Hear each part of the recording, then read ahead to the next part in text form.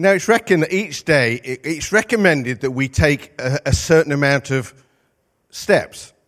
And they reckon the amount of steps can help to prolong your life, which is quite interesting. And I'll let you know how many they are in a moment.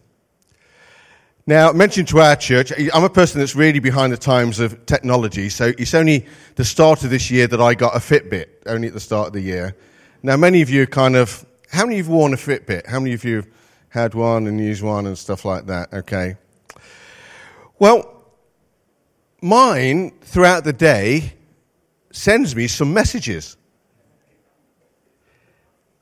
to say how many steps I still need to do in that hour.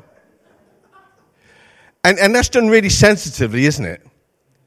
Because really what he's saying is, you're being lazy, mate. You've been sitting for too long. Before the hour's up, you should get up and go and do some steps. That's really what it's saying. And I get that message quite a lot, to be honest with you. Now, they reckon for those under 60s, how many of you under 60 here? There you go. How many of you... No, I'm not going to do that.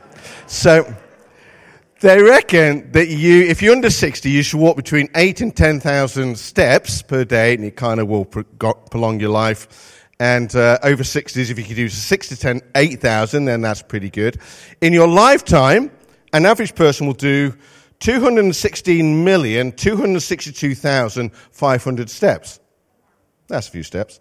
That's 115,000 miles, which is walking more than 4 times around Selly-Oak, the world. Now, there's times, I don't know about you, when I've been on my latest long walk with Wendy and my son, there's times when I feel as if I've taken my last step. That is it. And then there's sometimes when you've got a big project or initiative that you need to engage in, and you think, how on earth are I going to do this? And the thing is, you just got to take the first step. You've got to take that first step. So throughout history, there's been some big achievements with mankind and some big steps. So in 1953, Everest was, conquered. And Edmund Hillary and Tenzing, a Sherpa, they took that 1953, and the day of the Queen's coronation, wasn't it? Took that step. Then in 1969, there was also a really well-known step being taken by a guy called Neil Armstrong. And Wendy tells me that her parents got her out of bed for that early hours of the morning to watch that. She still remembers it. I mean, imagine if he'd not taken that step. I mean, for him personally, that would have been incredible. So some steps, out of all the hundreds of thousands or millions, some are more significant than others.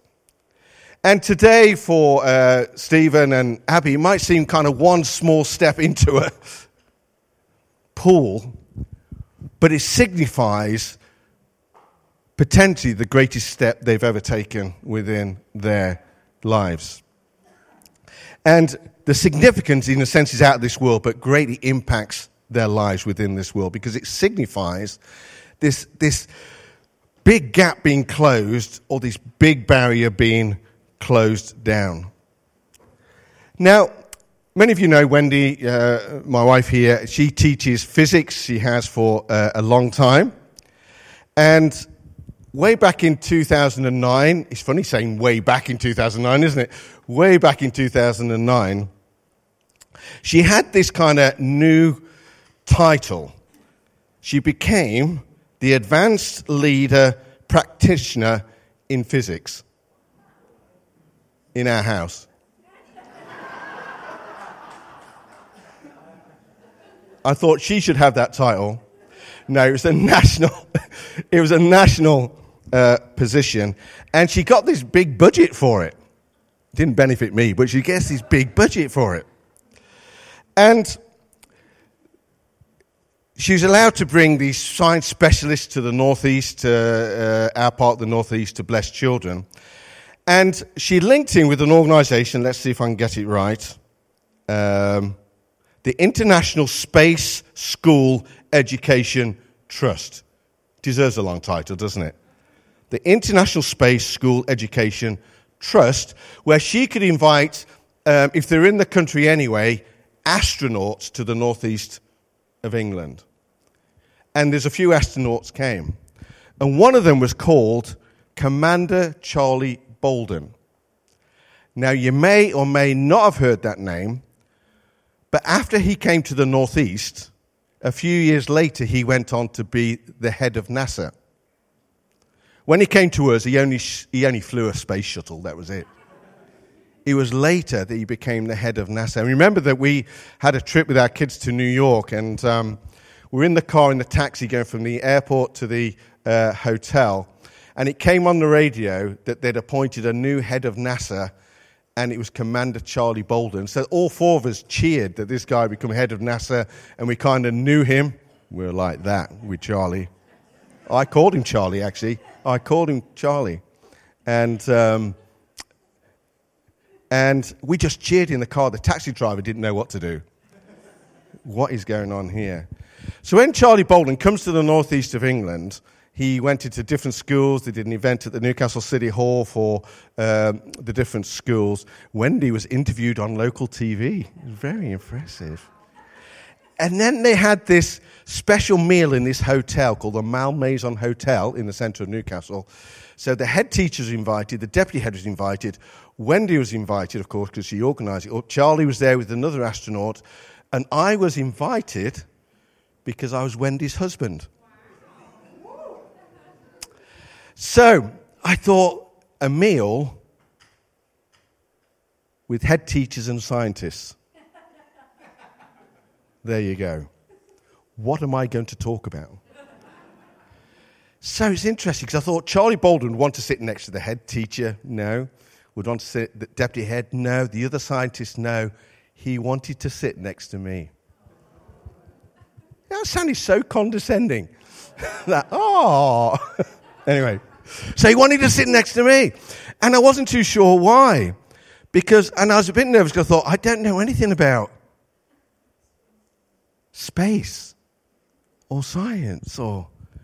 But he just wanted to talk about faith. He just wanted to talk about his faith. He wanted me to know that he was a Christian. And I sat and we started to talk, and I said, Charlie, Charlie, I said, answer me this question. That when I was at Bible College, Buzz Aldrin came and shared his testimony. Now, Buzz Aldrin was the second man who ever stepped onto the moon. I don't know if you know that. He's not related to Buzz Lightyear. He's not. And I said, Charlie, I heard the testimony of Buzz Aldrin, whose testimony was that he went out into space, looked back on Earth, and thought there must be a God. And while he was in space, becomes a Christian. That's amazing, isn't it? Becomes a Christian. I says, is that indicative of people who go into space? He says, do you know there's loads of us that are Christians? Loads of us that are Christians.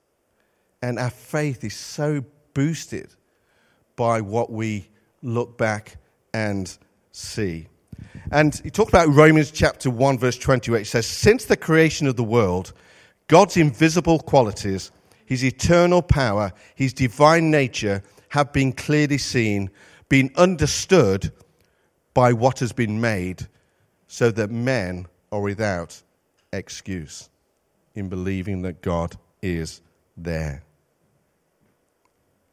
Now, the race to the moon, we were talking about Neil Armstrong, wasn't we? Began in 1960. I don't know if you knew that. Began in 1960. The Soviet Union and the Americans wanted a race to the moon.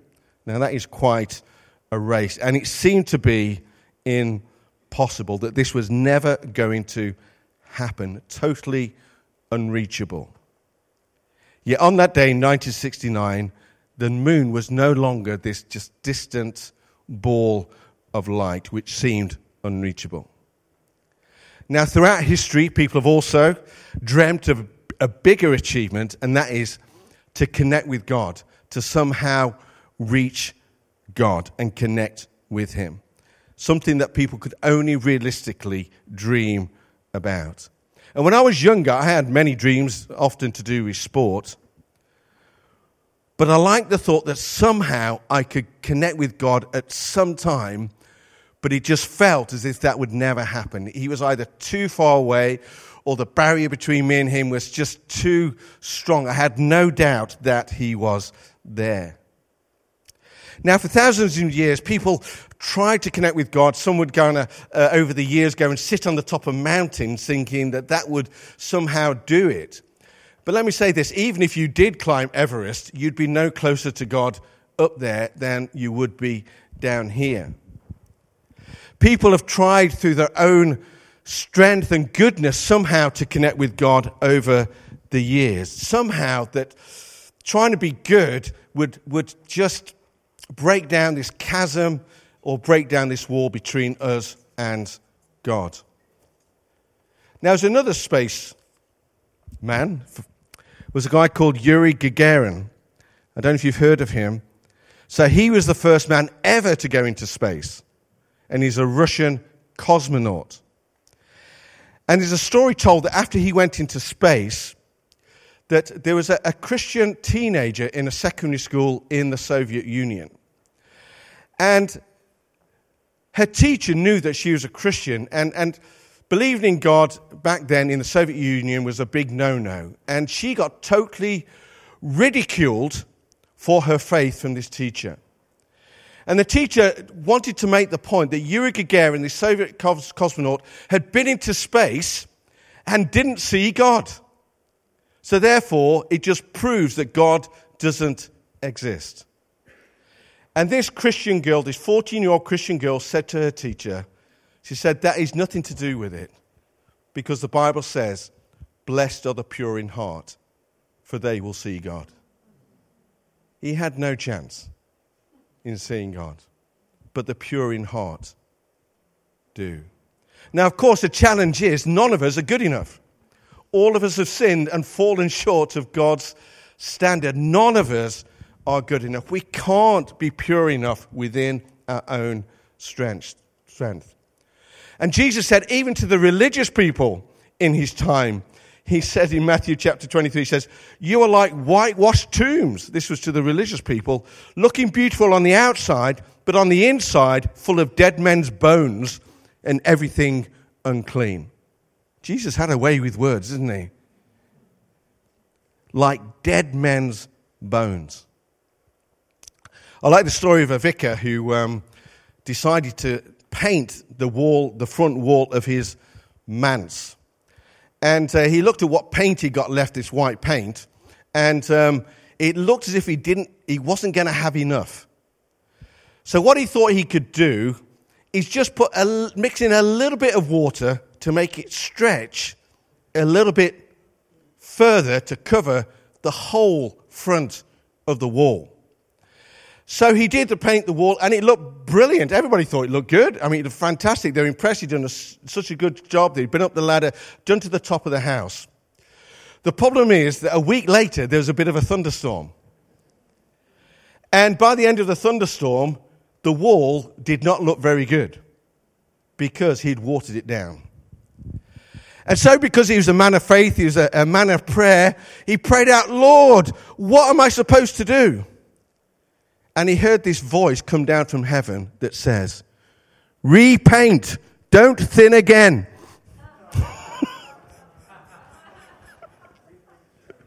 Oh, come on, you got him for free.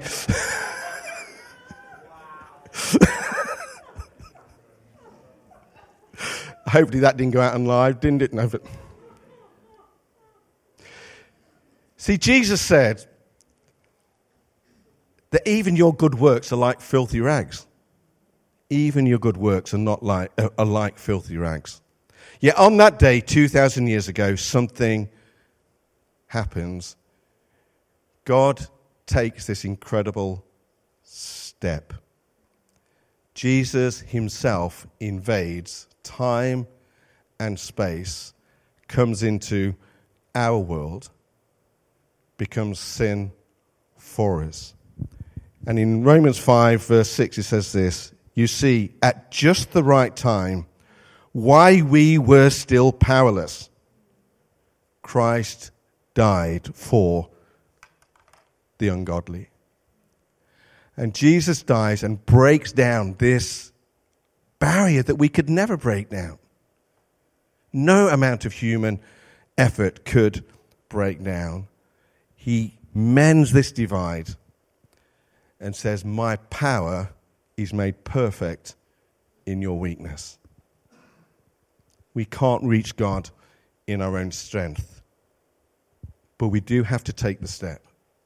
We do have to take the step. There's one mediator between God and man. There's one person who can bring us together. That's the Lord Jesus Christ, but we still have to take the step. He reaches down so closely. He knocks on the doors of people's hearts, but we still have to take that step.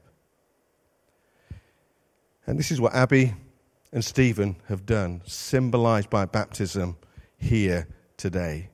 Neil Armstrong, through the step he took, has a great story to tell. I reckon that Stephen and Abby have a greater story to tell because of the step that they have taken, and that barrier is broken down. Imagine if Neil Armstrong had not taken that step. It's hard to imagine. I'm sure that in a few years' time, Abby and Stephen will look back and think, just imagine if I had not taken that step. I often look back and I think, just imagine if I'd not done it. If I'd not become a Christian, just imagine what I would have missed out, because it just opens up a whole new dimension of life. Praise be to the God and Father of our Lord Jesus Christ, who blesses us in the heavenly realm with every spiritual blessing in Christ. It's only through Jesus that a whole new dimension to living will open up. You'll always think that there's more. You'll always think that there must be more until that is opened up to you. Now I remember when, for me, the penny dropped, that Jesus makes the difference. And on May the 21st, which is today, May the 21st, 1978, 45 years ago, I can't believe that. I mean, the penny drops. The penny drops. I wasn't brought up to go to church. As a late teen, I started to go to church. Went for about 3 or 4 months. And just similar to what Stephen and Abby were saying, just this sense that God is saying, what is real for these people can be real for you. They know me. You can know me. And that the penny on that Sunday night, it just dropped. And I said to our youth leader, I need to become a Christian. I have a clue what that means. But all that I felt is if God, the Lord Jesus, had just not physically, but just next to me saying, come on, what is real for them can be real for you. And the penny dropped that through Jesus I could know God. The penny dropped. And I felt very quickly, as I sum it up now, just felt, as Stephen said, this overwhelming sense of God's love. Because if God comes into your life, that is what you're going to feel, because God is love. I mean, God is love. I felt incredibly clean on the outside and the inside. And this tremendous excitement that there's more to life than this, and it was going to happen. You see, when opportunities present themselves, you have to take the step. Often there's still a step that needs to be taken. Because sometimes the opportunity doesn't always feel that it's going to be there. The invitation might not always feel that it's there. So when you have that sense that God is knocking at the door of your life for something, it's important to begin to take that step. There's a verse in the Bible that says, do what you've set in your heart to do. Once you've set it in your heart to do it, particularly in relation to things that God calls us to do what you've set in your heart to do. You still got to do it, because you might not always feel that it's going to be like that. So for some, you might simply this morning that I need to take that step to become a Christian. I've been around Christians for so long. I know that this is real within their lives. I know it's not real within my life. I know God has been encouraging me to take that step. Maybe that's for you this morning. For others, it may be to take the step to be baptized.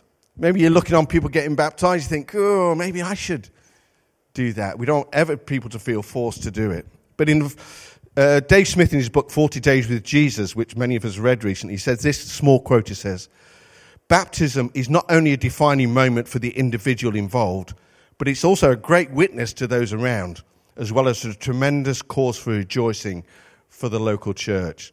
So it's great for the individual. It's a great witness, and we've enjoyed the celebration today, haven't we? Seeing them get baptized. Now, the gospel writers gave baptism a very central part to their writings. Matthew, Mark, Luke, and John. They talked about baptism. Even John, Jesus' cousin, he wasn't called John, Jesus' cousin. He was called John the Baptist. So he rises up very quickly. Jesus himself gets baptized very early. Great part of the commission, isn't it, to go in all the world, make disciples, baptizing them. And it talks about that. So baptism, in a nutshell, I'm leaving my past behind with all that might hold me back, and I'm stepping into all that God has for me. Let me finish with this illustration, and then we'll pray. I remember being once at a large inter-church gathering, a bit like what will be at BCC next Sunday evening. And I wasn't leading the meeting, I wasn't involved in the meeting, so it was one of those only occasions when I get to sit at the back. So normally I sit at the front, so I'm kind of more of a back person, so there you go.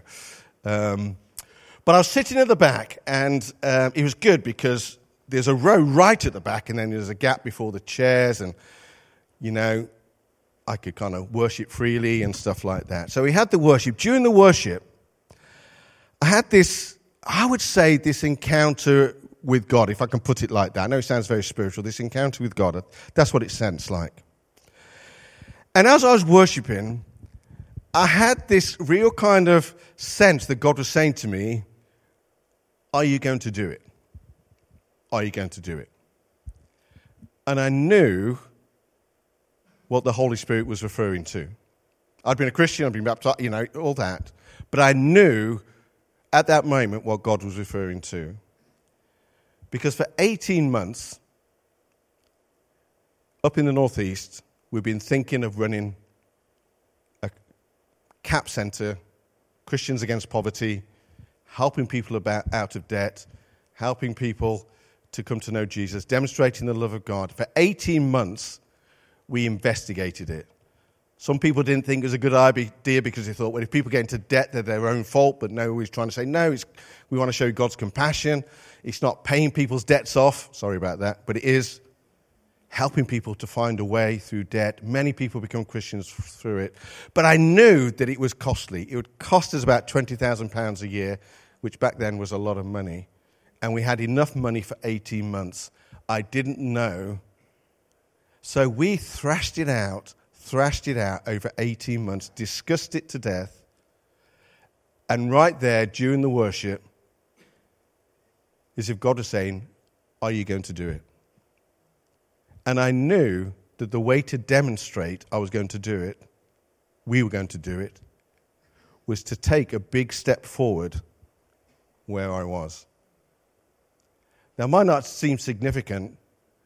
And at that moment, my feet, they felt as if they were in concrete, because I knew that even during that worship, I could have just walked forward at any point. But I knew at that point, if I took this step forward, that was it. It was going to happen. I could not go back. That was a deal between me and God. And I'm not saying it's the same for you, but there's times when I just think God's saying, are you going to take the step? Are you going to do it? You can think about it, read about it, but there comes a point where we need to take the step. And that could be for anything that God calls us to do. It could be in becoming a Christian. It could be in getting baptized. It could be all of those things. But God, you know, there's times when we just have to mean business and take that step and say, God, I'm going to do it. So I'm not going to invite the band up at the moment. They're going to lead us in one last song. But I'm going to pray now, or like us to pray now, if we would. So I'm going to invite everybody to, if you want to close your eyes, don't have to do that, but people find that helpful.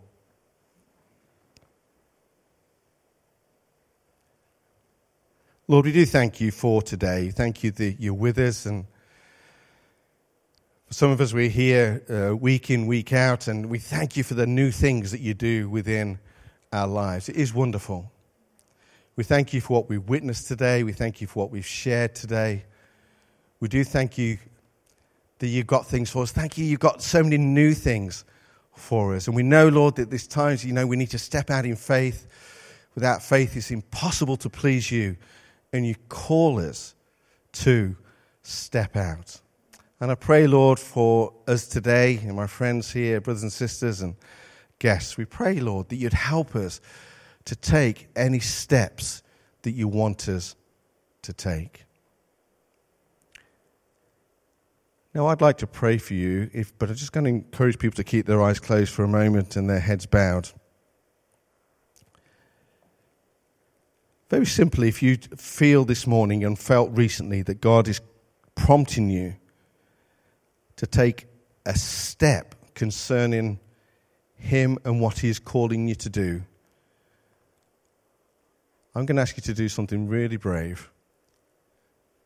While people's heads are bowed and eyes closed, you don't need to come out to the front. I'm just going to encourage you to stand to your feet as a way of saying, God, yes, I'm going to do what you've asked me to do.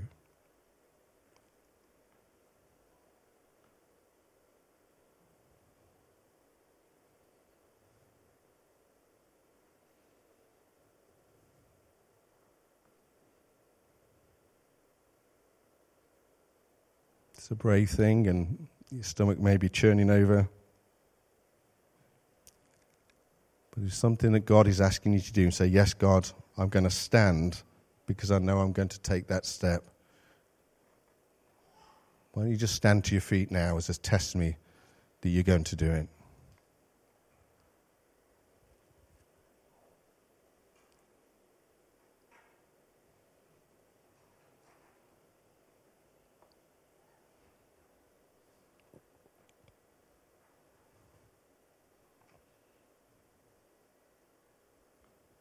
Bless you. For those who have stood, I'm just going to leave for another 30 seconds because you'll know if God is speaking to you.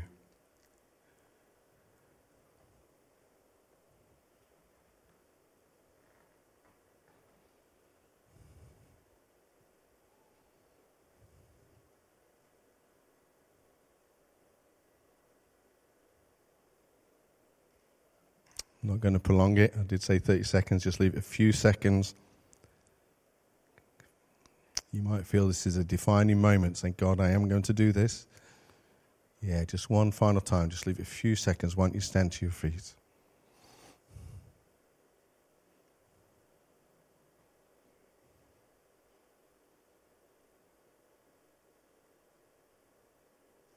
Lord, we do thank you that you cause us to take steps to bless us, Lord, to lead us into those new things, to draw closer to you,